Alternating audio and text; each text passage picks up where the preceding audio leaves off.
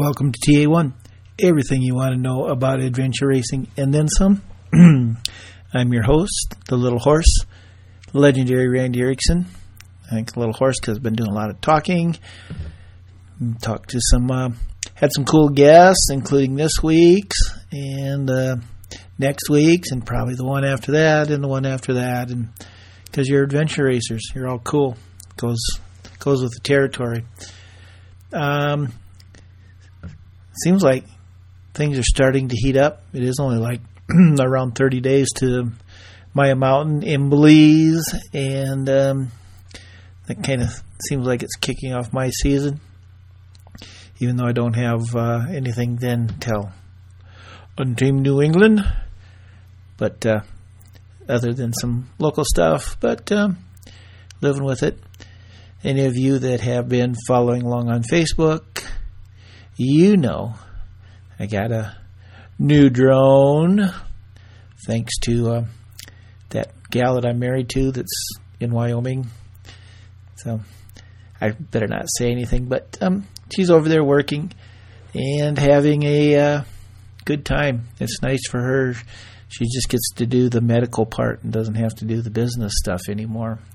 So it's a win-win for all of us. She gets to take care of sick people and not worry about how she's going to get paid. Anyway, enough of that. So anyway, you've been seeing a lot of drone pics, a few videos, but really been doing more pictures with it. So I promise I won't keep boring you with them forever, but I'm really looking forward to flying it in the jungles of Belize. That's it. I think. I don't know. Get this done. I've been sitting here for a while doing computerish things. So enjoy this week's episode. I did. Go fast, take chances, and thanks for listening. Bye. Hello. JJ, I gotcha. Yeah, sorry about that.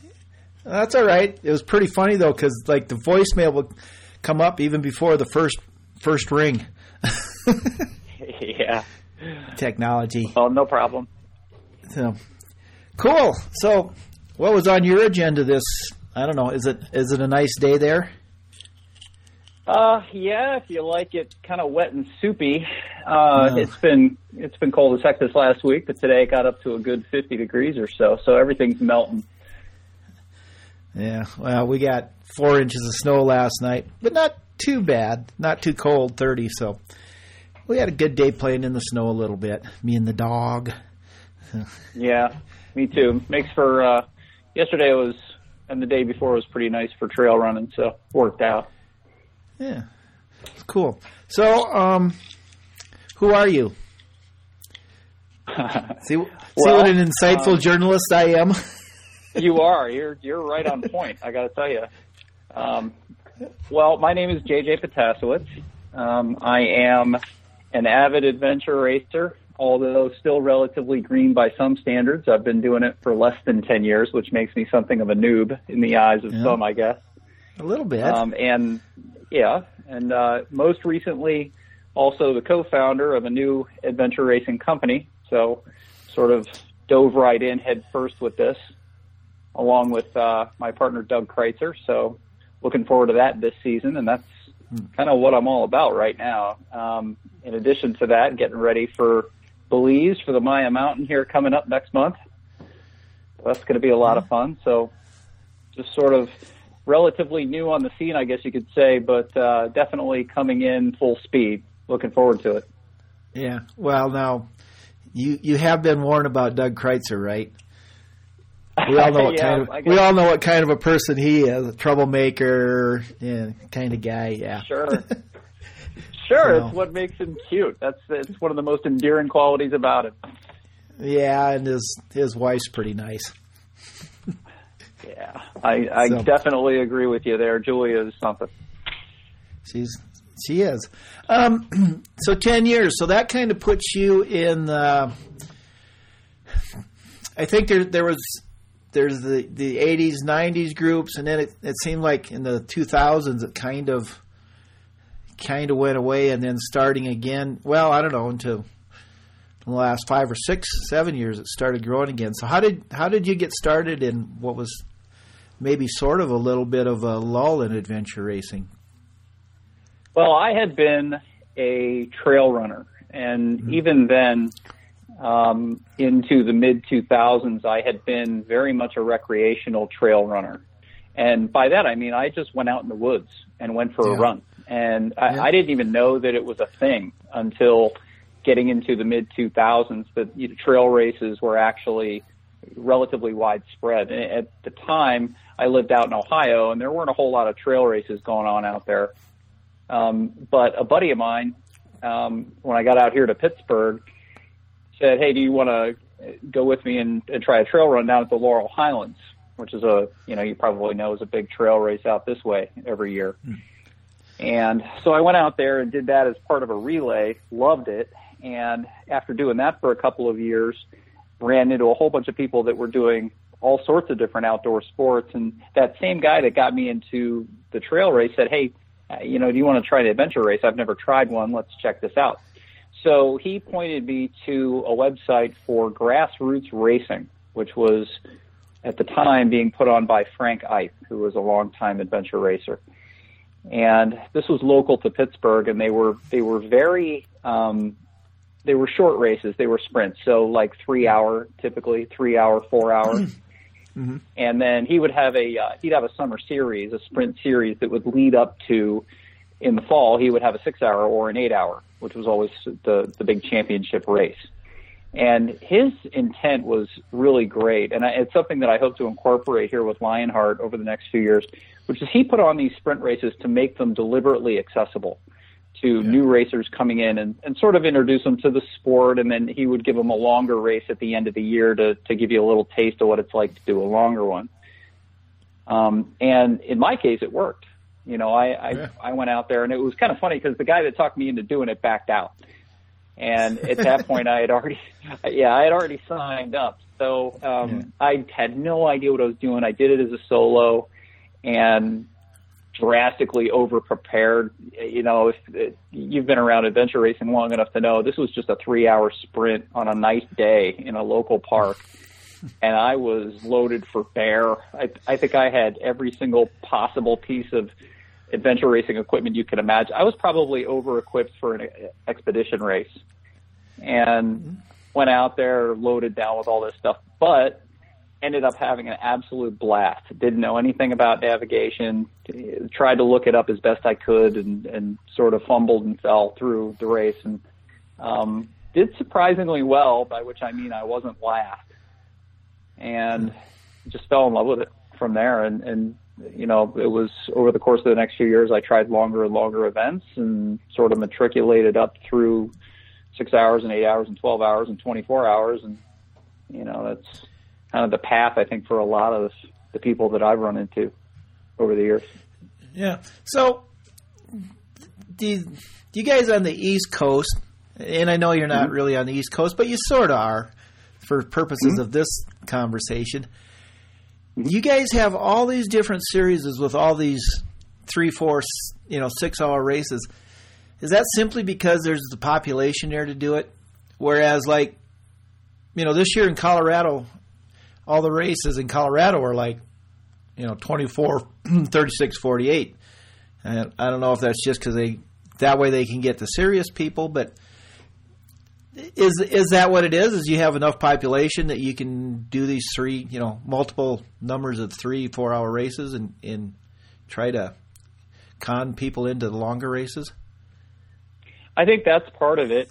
Early on, just in talking with people and having raced a lot of the smaller races, one of the things that I think is different from East Coasters versus people in the Midwest, and as you get out towards the Rockies and then even out on the West Coast, and this is just from a racer's perspective, because really that's all I've got.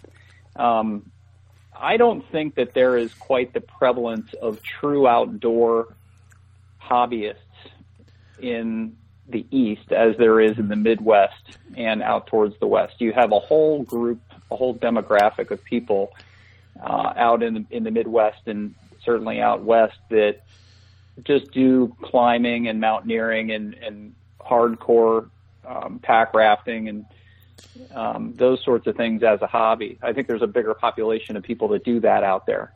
So they have a comfort level with longer events. And if you look at, even in trail running, if you look at some of the ultras, there's a much greater number of ultras and 50 milers and 100 milers and so forth out in the Midwest and towards the West than you see even in the Southwest than you see in the Northeast. And so I think there's just a bigger following for bigger, longer events out there. And out East, the challenge, at least for us, I think, is going to be to attract people that are doing obstacle course races and shorter events and marathons and so forth into something that they feel is definitely the next step up. That's how I felt from going from trail running to adventure racing. But it's still not, going from doing a marathon or a 10-mile or a 50-mile ultra even up to a 4-day expedition race right away. Yeah. So since I like to make things really simple and broad in general, do you think the East Coast races are getting athletes and the West Coast, broad statement again, are getting outdoor people? Probably. You think that's sort of the difference? I think in a there's very, very broad way. Yeah. Yeah, I think so. Well, and I don't want to detract from the outdoors people and their athleticism. Those are some of the best athletes in the world, obviously, just by virtue of what they're doing all the time for fun. Versus sort of more your gym rat or dedicated road runner kind of person that you might see out East more and more. And Pennsylvania maybe is unique too. Pennsylvania has a pretty high population of people that are outdoorsy versus other states too. So we're kind of lucky. And I know that Pennsylvania's been pretty well off as far as adventure racing for a while. It's something of a hotbed. Us in Virginia, we've got a lot of races in Virginia. So, Cool. Well, maybe we'll give SciSac another problem to work on. Where do the Western people come from an outdoor background, and does the East Coast come from? Are they coming from the athletic background, the 10Ks and mud runs and that kind of stuff? So yeah, absolutely. I like giving him projects. No, hopefully he hears this and he gets on that, because I can't imagine that almost every RD across the country wouldn't be listening to that with very close attention. Where are these people coming from? I don't know how good of a job most RDs do in tracking that information for incoming first-time racers, but that would definitely be a great marketing tool for the sport in general, is knowing where they're coming from. I know people have their ideas about where they want to go look. I know I do as a first-time, adventure racing company founder, but it'd be great to know where they're actually coming from. Sure. Yeah. Okay, so, I'm going to ask you a question that you probably have no idea how to answer, but in relation to that, I think that last thing he put out said I think it was 71% of racers never come back. Is that, How are you going to get your racers to come back? Well, I was lucky enough to easy question. Well, I don't think it's all that tough of a question. I mean, at least I do think I know part of it. We live in a society now that is very focused on social media. It's been, other than the actual invention of the internet, I think that the advent of social media has been the biggest culture shift in the world. Yeah. And if you look at what most people are looking for in the most popular sort of events that are close to adventure racing, which would be obstacle course racing right now, one of the things that has really allowed those sports to explode is they do an excellent job in producing a social media product, or being in an environment that allows a great product to go out on social media. And I was lucky enough to listen into sort of a round table summit of race directors here that was put on recently, and some people online may have seen that. And one of the questions that came up was, how can we improve the product of adventure racing? And unfortunately, I wasn't able to get down to Virginia for that roundtable. I wish I would have been in the room for that discussion, because I truly feel like one of the areas that adventure racing can improve on is that Facebook sort of product where people are able to take great pictures or get great pictures and post them on social media or videos of them doing things that their buddies are envious of. I think that's a huge part of the marketing hook for things like OCR. And I don't think we do nearly as good of a job as a sport at that as we potentially could. And that's not to say that there aren't outliers that maybe do. But if you think about some of the situations and some of the circumstances and scenery and just imagery that can come from adventure racing, some of it is absolutely epic as compared to just getting muddy wearing spandex and having a beer afterwards, or jumping over fire. And I think that's going to be a huge part of the growth of our sport in the next 3 to 5 years, is people who have jumped over the fire for the umpteenth time. They've kind of been there, done that, and they're looking for what's next. And right now, I don't think anything is coming in to fill that void. And that could be something that adventure racing as a sport takes huge advantage of, if we can put out a social media or a visual product that's going to be able to deliver on that. Yeah, I think the secret with that, and I think I can sort of speak to this, because when I started with Primal Quest in 2009, people have heard this time and time again. I produced a 2-hour DVD that came out 8 months later, and that was fine. But now, if my photos aren't out 6 hours later, nobody cares. But the technology has also got it, is here almost, that almost anywhere, now it can really put out a quality, fast product. And I think the technology is coming into the age where it's really going to help do what you suggest with the media. So yeah, and I was interested listening to your conversation with your media colleague. I'm sorry, I forget her name. It was just an episode or two ago. Anne Marie. Yep. Anne Marie, thank you. Yeah. That was a great podcast, by the way. And that was fascinating listening to you guys talk about what you had to do.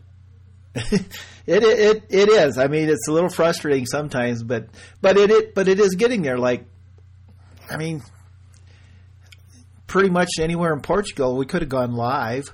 I'm not quite sure live is the correct thing yet, because to make sure to let people know if people don't know when you're going to be live, what's kind of the use, right? So right. Yeah. Well, and I don't think that's been the visual product, the media product that's been put out by other success stories. I don't think that live has been their big hook either. I think it's been a combination of, like I was saying, the great visuals on websites, great visuals that turn into sort of a grassroots word of mouth effort for marketing in Facebook and Instagram and places like that. Susie down the street just finished her first Tough Mudder, and look at her, she looks so badass doing this. And then so what do you know? The next year when she goes to do the same thing, now she's talked 3 of her nurse coworkers into it. That's the kind of thing that I think adventure racing sometimes misses out on, and could certainly be done better. But I think that the TV episode sort of a thing, there's some possibilities there. I think if people started to put out, some of the bigger race companies may be more capable of doing this than smaller people, but maybe one of the things you'll start to see is a better video product, to the point where somebody starts putting these up on various channels. If somebody's going to sit there and watch an hour-long program on the toughest Mudder 24-hour race, or they're going to sit there and watch an hour-long program about a regional Spartan race, we could certainly, as a sport, put something together that's going to be a whole heck of a lot more interesting to watch, I think, than something like that. And they're making money left and right on it. Yeah, that's the question, and I'm sure you've had these conversations before. Is but where's the money? That's because that's a big production to do an hour of good storytelling. An hour of images is easy. An hour of good storytelling, that's where it gets to be hard. And if you don't have a really, really good story, nobody's going to watch for 5 minutes, let alone an hour. So, yeah, you're right. Yep, so you're right. Well, There's also that Me Too aspect. Sometimes people watch a show like that, and the big hook is that you're trying to show them that this is something they can do too.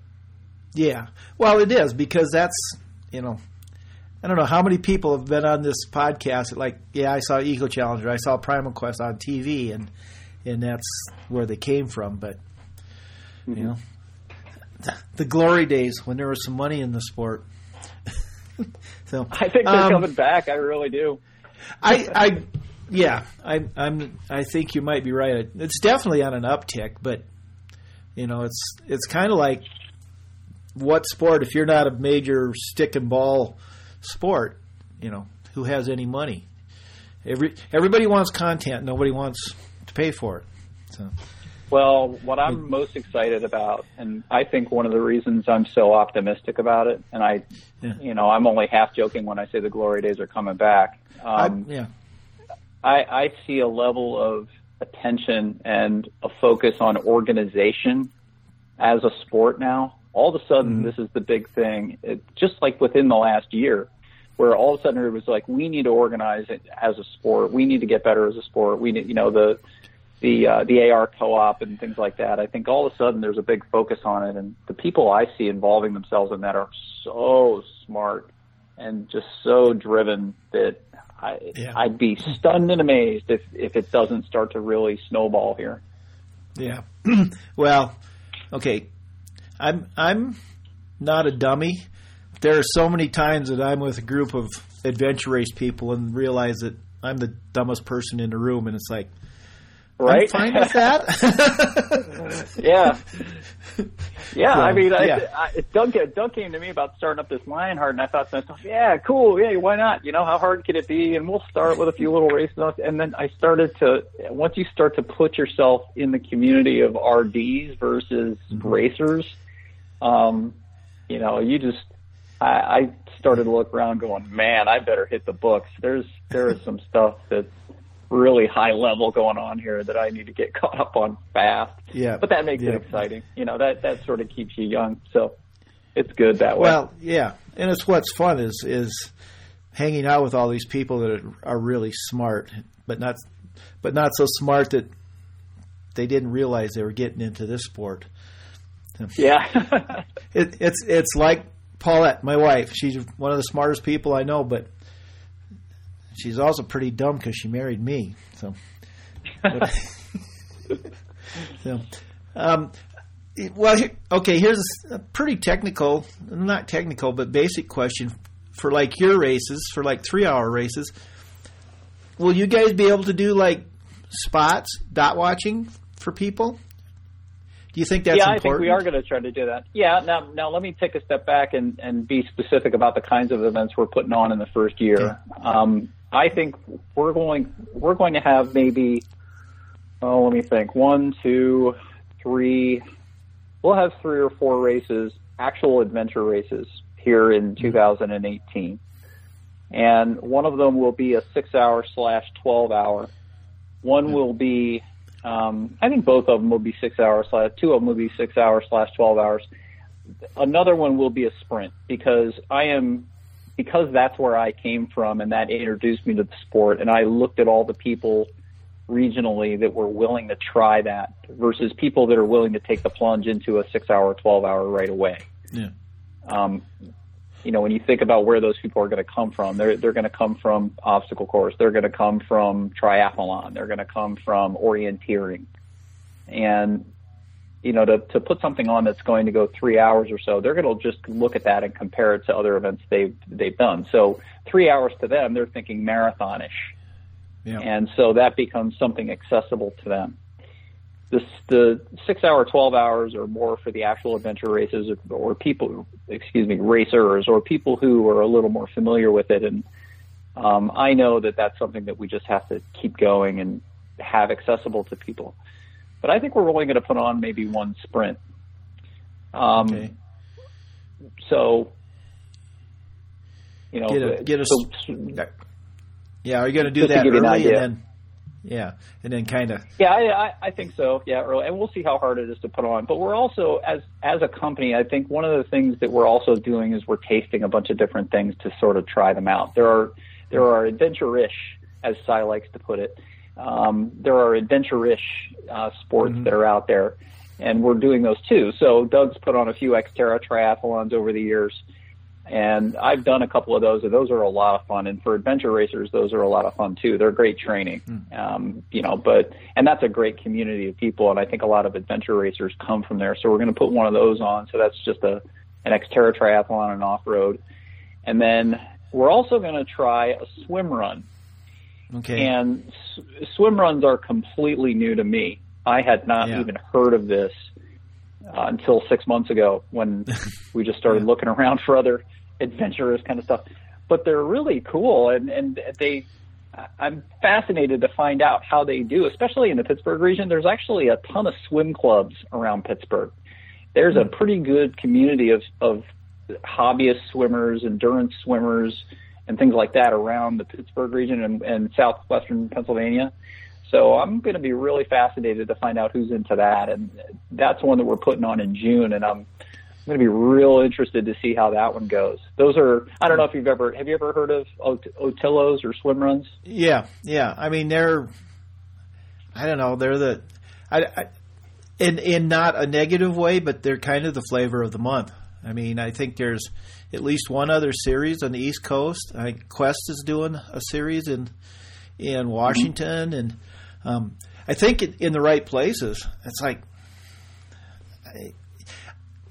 I think swimmers specifically maybe are looking for a new challenge. It's kind of funny because we're talking about it in my screen on my computer right now is Pactola, the lake near us.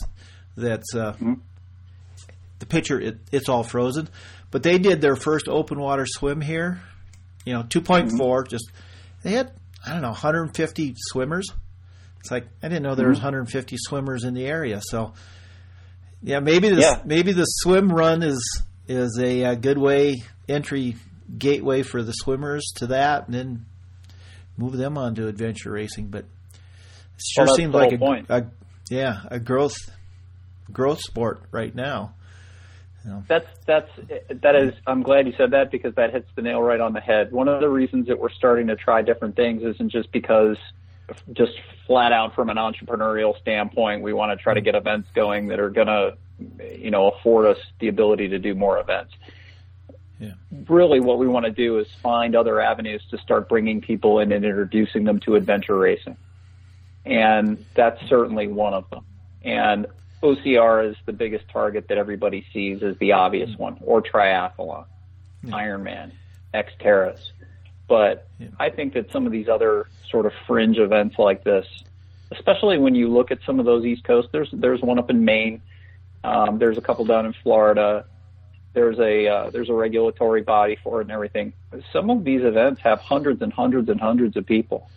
Yeah. And so if we can, instead of going along a coast or like they do out in Europe and especially up in like Norway where they literally do island hopping and swim to one island and jump out and run across the island and then swim to the next island. If we can sort of do a mock Otillo like that and we can go back and forth across a lake, if that's a way to introduce people to the sport, because the venue's the same. Right, for us. That's Yellow Creek State Park here in Pennsylvania, which is it's a lake park and it's a nice venue with a lot of really cool single track around it, and it's a really nice adventure racing course. So if we can use some of that same venue and introduce people to some of the other stuff around that area, then that's really the whole point. Yeah. So I should probably know this, but I don't really pay attention. But where is obstacle course racing at now? Is it still as big? Is it still peaking, or is it kind of trending down, or where do you think still in my growing? region? In my region, it's definitely still growing. They have there's one that is about an hour and a half from here, a Spartan that goes on over in Ohio about an hour and a half from here every late spring, early summer. I know this because my nephew is trying to talk me into doing this with him. They have heats in this that literally go all day. Wow. And there's a couple hundred people per heat, and they just go and go and go and go. And I'm sitting there doing the math, and I'm going, this is thousands of people that they have going every day. And if anything, there's getting to be more and more of them in the Northeast here. Anyway, I'm seeing more and more of them. It's just that I see a plateau coming in for these. I just think people are going to start to get bored with this after a while and be looking for what's next. And hey, we're going to be right there to scoop them up. There you go. Yeah. Is it like, obstacle course? Is it one and done or one or two and done? Do you think, or do people? I would think so. I can't imagine it's the kind of thing you'd want to do 10 times because they never really change much. Yeah. At least the overall experience of it, even if the obstacles change, it seems like the overall experience of it doesn't change much, which is a big, I think, advantage to adventure racing. Yeah, it's even if you're on the same general area, you never go in the same way, and sometimes it's dark and sometimes it's light, and so. One other technical question about your races, and then I promise we'll move on to more. Like your 3-hour race, are you gonna? How do you? Will you have real navigation? Because that kind of can be a barrier. No. And I can say this with utmost confidence as a guy who did not know a single thing about adventure racing until I walked in to do I think a 3 or a 4 hour, my very first race. I came in and it was just a question of, if anything, navigation becomes much more important in shorter races. If the RD does a good job of laying out a course and giving you options, and especially if they weight the point values, which a lot of orienteering does. These days, at least the last few ARs that I've been in and around, 1 CP is 1 point. And I've always liked races where they weight the point value a little bit. Further CPs are a higher point value, or a more difficult CP is a higher point value. When I was doing a bunch of the sprint races, that was usually the case. Frank was really big on weighting the point values like that because it really changed your decision making. And when you only had 3 hours, and so if you just broke it up into 3 equal increments, or if it was really a duathlon where you had, if it's a really short sprint, especially if it's early spring and it's going to be real muddy or something, that's going to be typically a duathlon where it's just on the bike and a trek, for example. Yeah. Mm-hmm. You really had to be careful about your route choice and make good nav decisions early. And it was always, to me personally, it always seemed like the sign of a really good course when you had 50 or 60 racers at the start and Frank yells go, and 30 racers go one way and 30 racers go another way. Yeah. Because a lot of these races, I think the first couple of CPs are so obvious, or if it's a longer race, just the general loop of the course is so obvious because they're all pushing you towards that next TA. Everybody's going to kind of go the same way. And these smaller, faster races, physically they're very different because it's much more like a 5K versus a marathon. You're hauling ass the whole time in a 3 hour. And in a longer race, obviously you're not. And, that's a very different physical format. But when somebody yells go and everybody scatters like roaches into the woods into all these different directions, I love that. That's really cool. That's going to make for an interesting finish.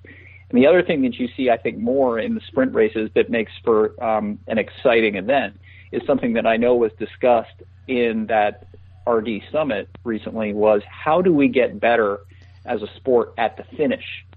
How do we create a more exciting atmosphere, a more rewarding atmosphere at the finish? Yeah. And I think that's a huge advantage to sprint races. The long races, you got people coming in an hour apart, 2 hours apart, 6 hours apart if it's an expedition race.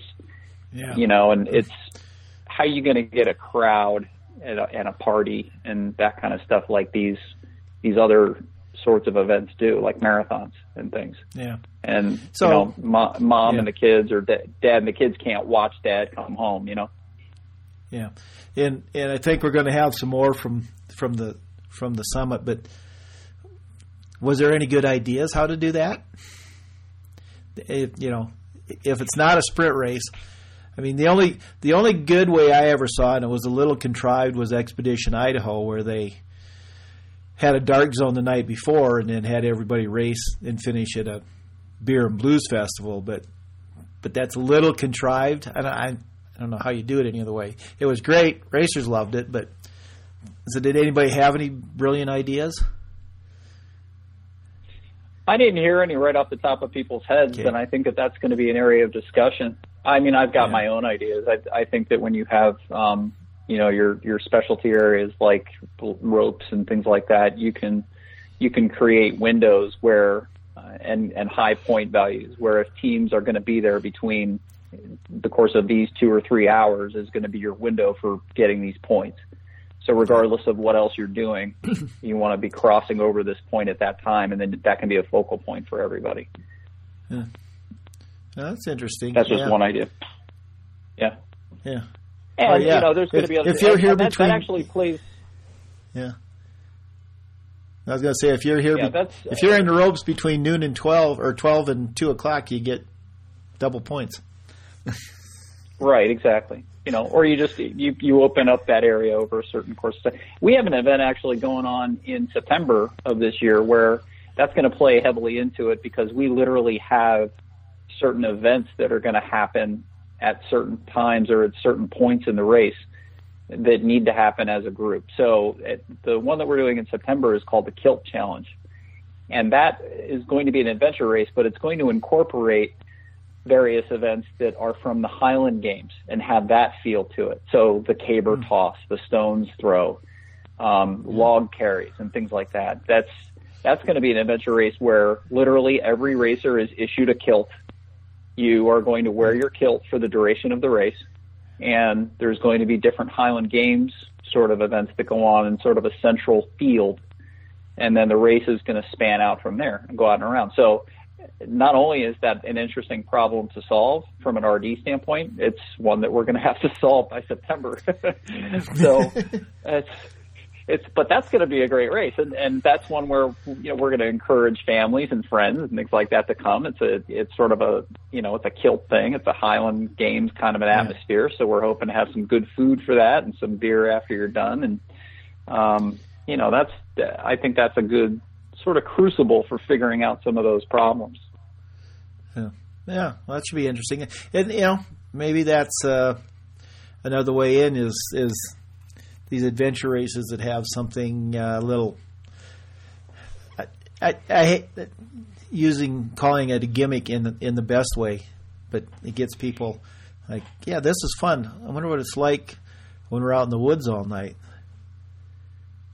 Yeah, and I definitely feel and hear that kind of. I can almost hear it in the background. People that are listening to this that are racing purists or that go to the site as an adventure racer, and you see things that say things like a kilt challenge, and they sort of sneer at that or and say, come on. But you know what? We have, first of all, as a racer, as somebody who's raced for 8 or 9 years, some of the most fun I've had were those little things that they did to us in the race that made it fun. And I'll give you an example. Just little stuff. Like one time I went to a race and it was in my first year of racing. And the first thing that they did when they handed us our clue sheets was he handed you a Ziploc bag that had your clue sheet torn up into tiny little pieces and a roll of Scotch tape. and said go. And so the first thing you had to do was sit down and tape this stupid thing together. And it took you about 10 minutes. But that was fun, and everybody was laughing and chatting the whole time, and then you took off running. And there were 3 or 4 little challenges like that took place throughout the race and kind of, spiced it up, for lack of a better way to put it. Yeah, the little challenges that Cowboy Tough would do at the usually during the prologue just to break everybody up. I think at first glance, those were, like my favorite, pulling the ribbon off a cow's tail, but they were fun. They were in the they're in the flow of the race. They actually worked for the race. So, why not? We're in a sport where people argue about optional control points. So, they're going to argue about the adding the Highland Games into them, but at least we're talking to each other. Well, I think as a company, our personality is going to be that we offer this kind of fun stuff to bring people in and expose them to the sport. And then we're also, even if we don't do a full on long, true, pure AR in our first season, we're going to have true adventure races, even in like I said, a 6 or a 12 in our first year. You know Doug, I think, well enough to know that he is a dyed-in-the-wool adventure racer who is all about putting on a real honest-to-goodness adventure race. Yeah. And, you know, I think rightfully so, he considers himself something of an authority on the subject, and I would agree with him.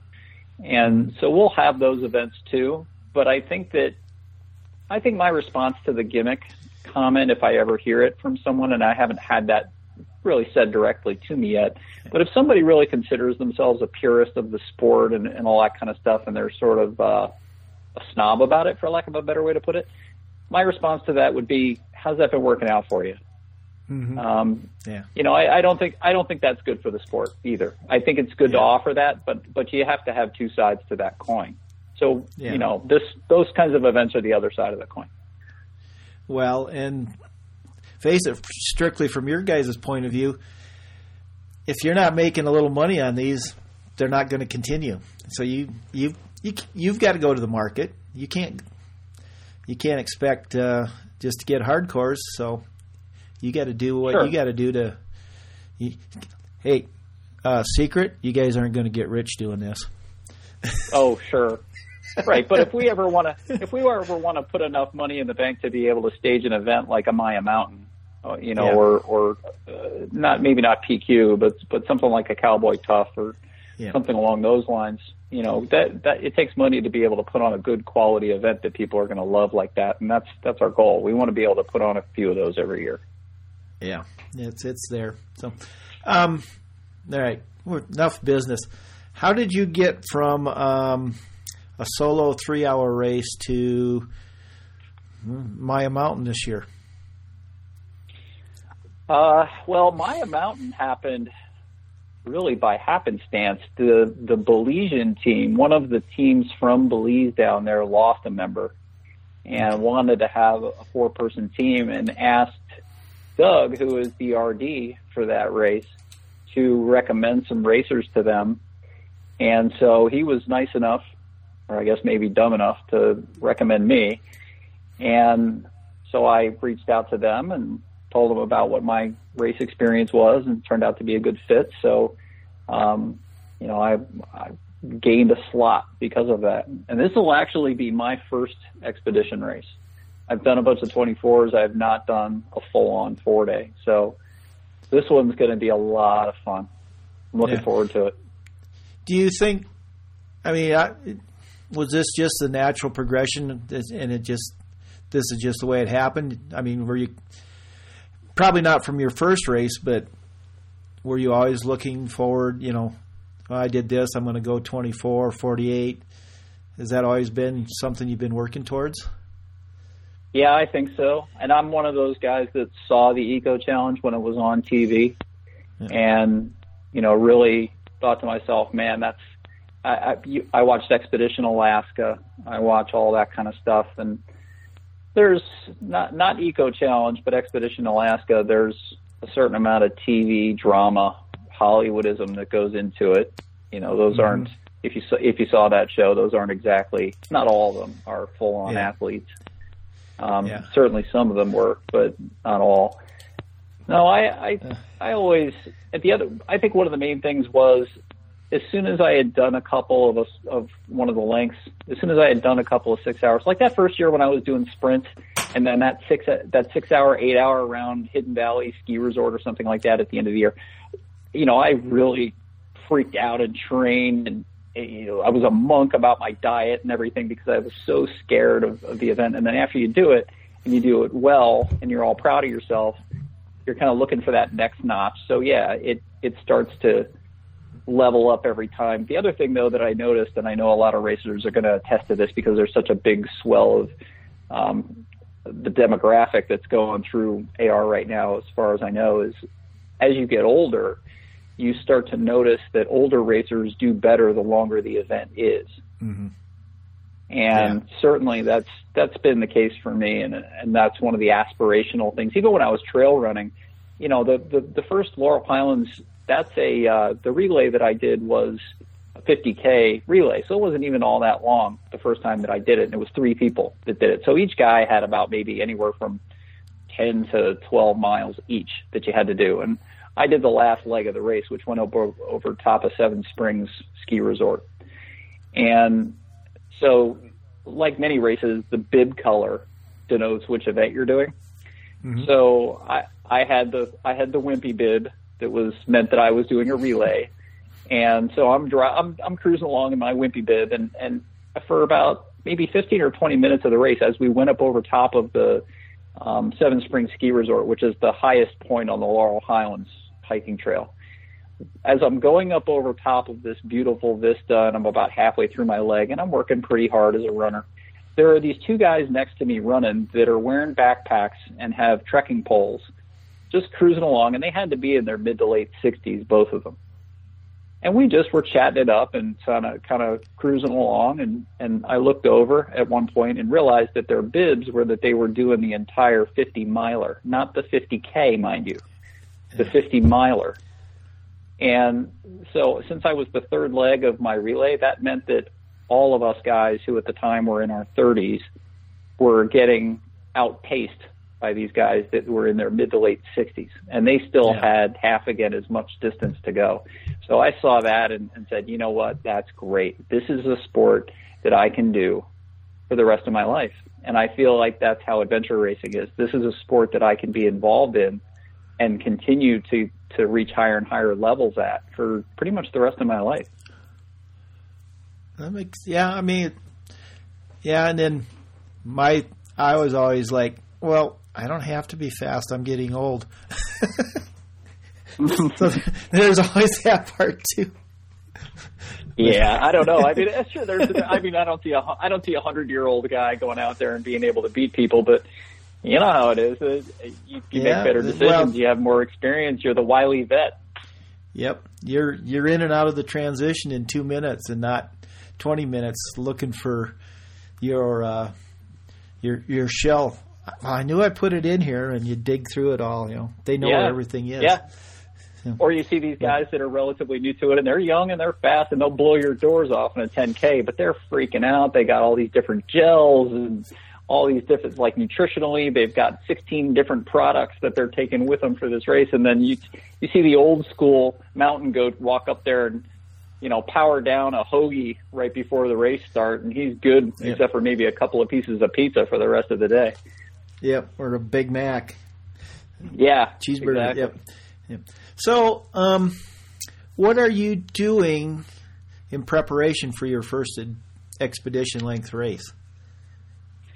Are you training any different, or? Yeah, what's it like getting ready?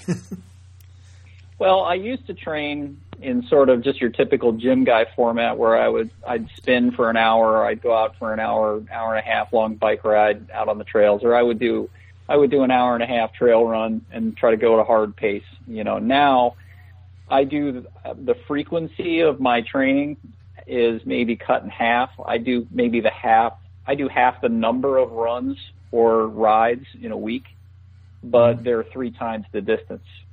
Okay. So now I'll go 4 hours. Like Friday, I did a 4-hour pack run. So I packed up my pack to 20 to 25 pounds, which is what I'm guessing my pack will weigh. And I don't even look at how far I go. I just go out on my local couple of mile loop trail, and I just go and listen to a football game or something for 4 hours, or I just listen to the radio for 4 hours. Yeah. So that's definitely changed dramatically. So the time commitment is different now. I train less days, but I train all day when I do. And that's paying physically, that's paid big dividends over the last few months. I feel much, much more prepared now than I think I ever have in my life. So that's been great. And it's been more of a mental game. I've had to school myself on some of the equipment, and not the use of the actual equipment, but just the packing aspect of it, and the logistics of traveling out of the country with hundreds of pounds of stuff. That's been interesting. Never had to do that before. So there's all those tricks for traveling with all your gear and making sure it gets there, and customs and lithium batteries in your backpack. Yep.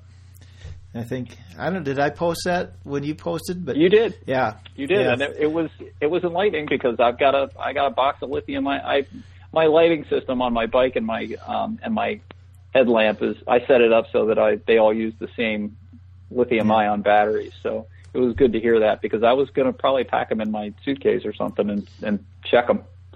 Yeah. So I'm glad you mentioned that. I like the fireproof case. Just honestly, the reason I use that is if they look at it, they're like, oh wow, you know what you're doing. You're putting them all in the bag. Yeah. You would not believe how many different. Let's see. I got GoPro batteries. I've got gimbal batteries. I've got drone batteries, camera batteries. It's like, what I like to do is take enough so that I don't have to charge during a race. So I'll take like 6 GoPros with me, but probably close to 20 batteries, and they'll all be charged before I go. So, and then I always try to charge during it. But if worse comes to worse, I got enough for the whole race. But so it's interesting. That level of education, and it's everything. It's pack rafts, it's the battery, it's the pack itself. I had to take a step up with the pack. I went from the MS1 to the AS1.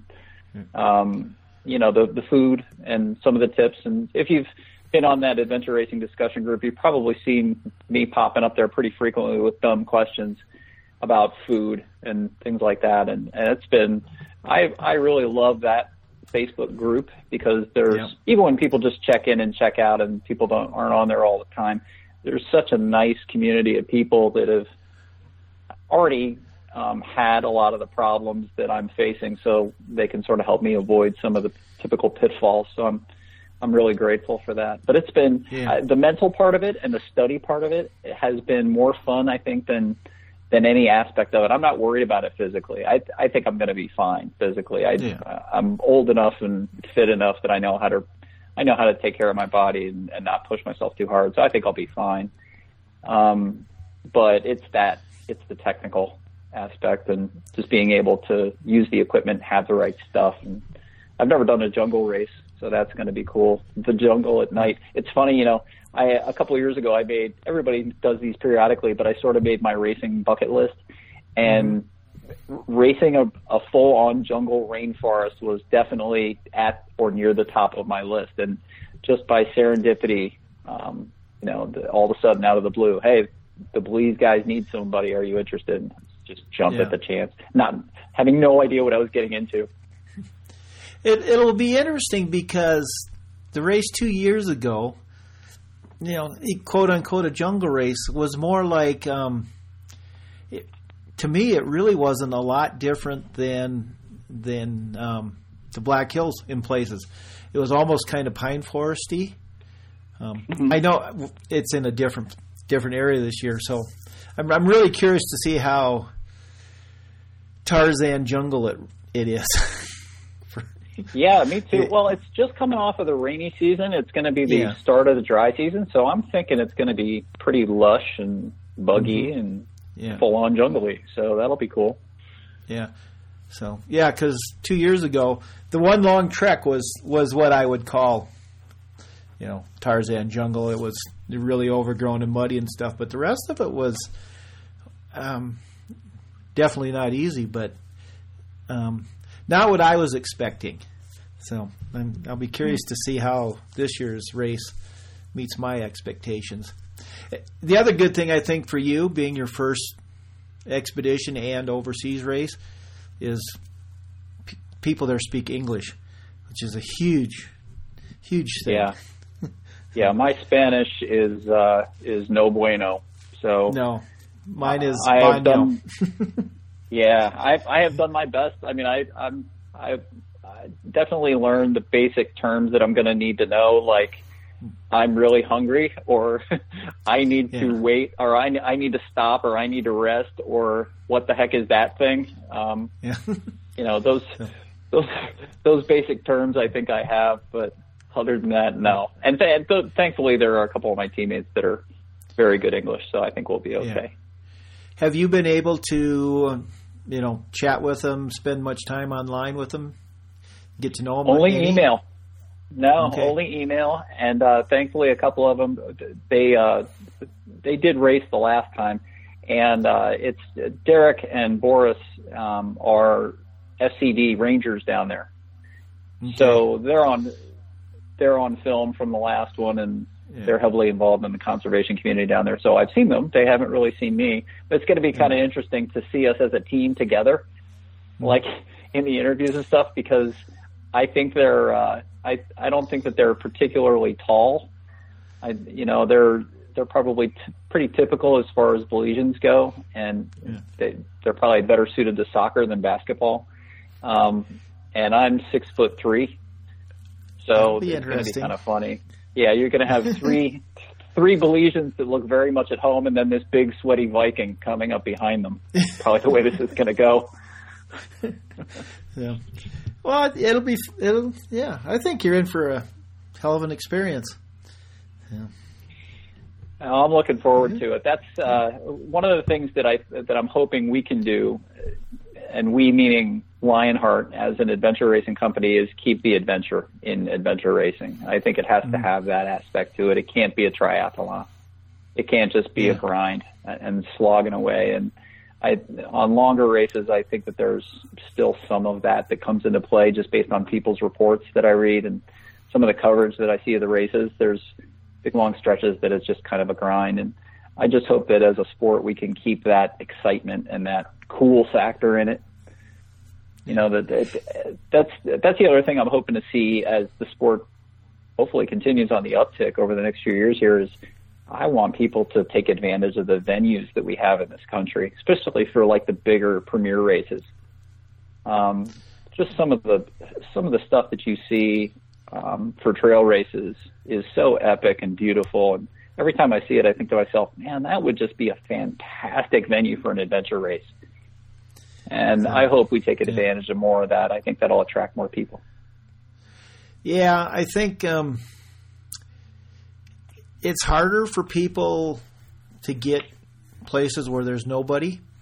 An adventure racer can kind of take them there, because you guys know all the cool spots that normal people don't. So I think if people maybe that's a way to market adventure racing. Go where normal people don't go. Yeah. Yeah. So, are you going to be able to do any other races this year? I mean, I think you got a pretty full plate, it sounds like, but do you have anything else planned for yourself? I do, and I'm very much taking it as targets of opportunity. I'm going to be keeping an eye out. There's a whole bunch of races out in Virginia, all the Shenandoah races I'm looking at. Pretty much anything within a day's drive and an overnight hotel stay from Western PA. And that has me looking a lot at the East Coast and going up into New York and then down into Virginia and those. I don't really have a huge burning desire to go down as far south as South Carolina or Florida and do the swamp races and those kinds of things.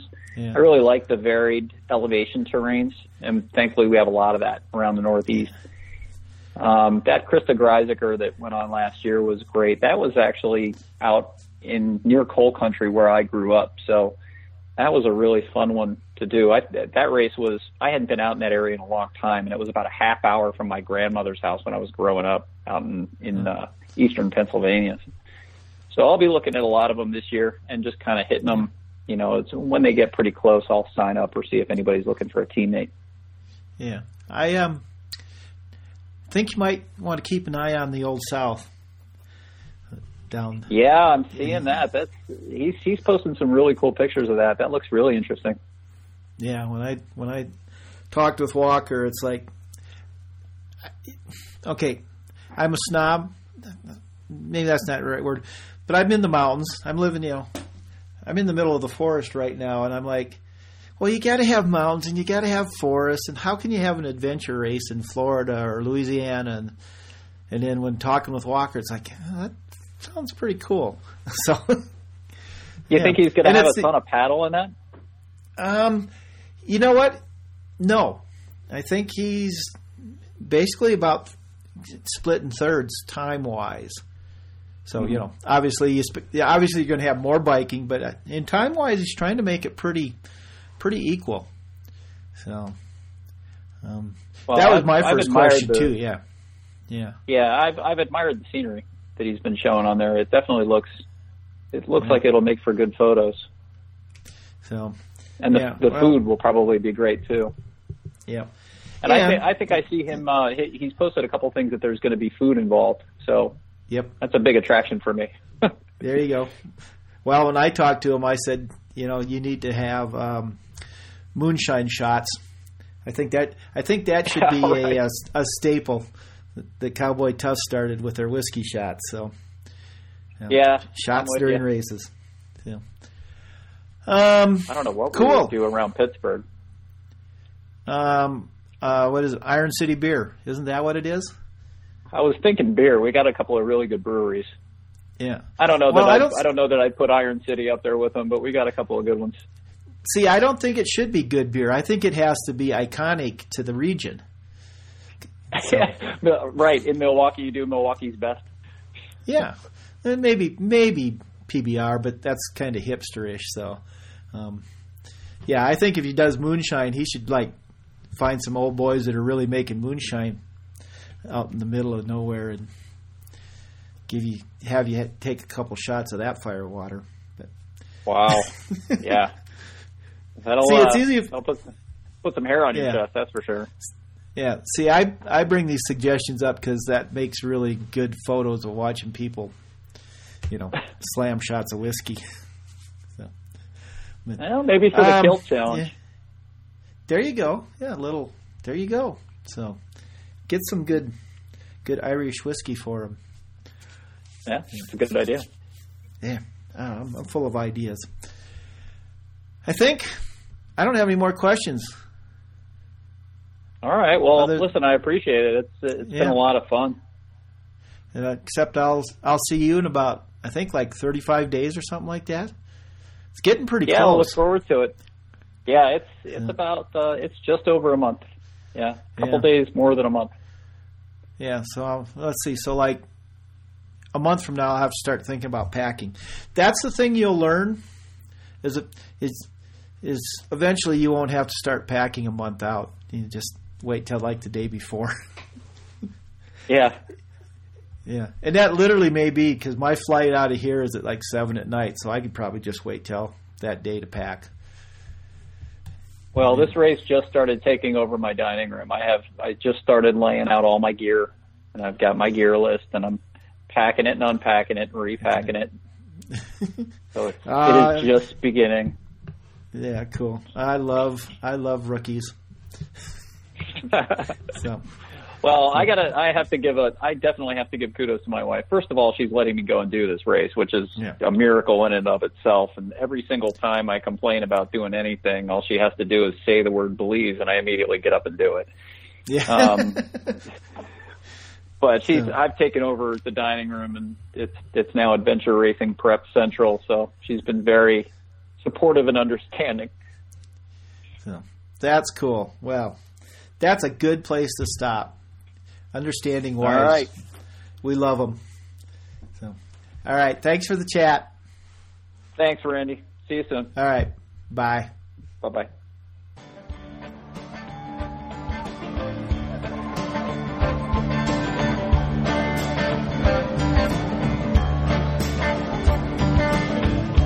After midnight, it's all right along.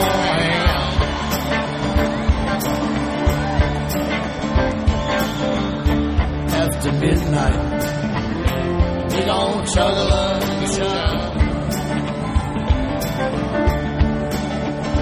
We're gon' cause talk and suspicion. Give an exhibition. Find out what it is all about. After midnight.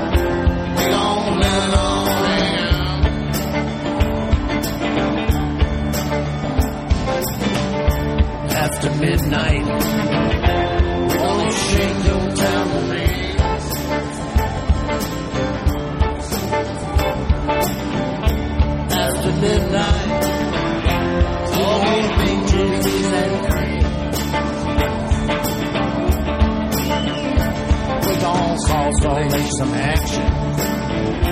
Get satisfaction. Find out what it is all about. After midnight, we gon' let it all hang out.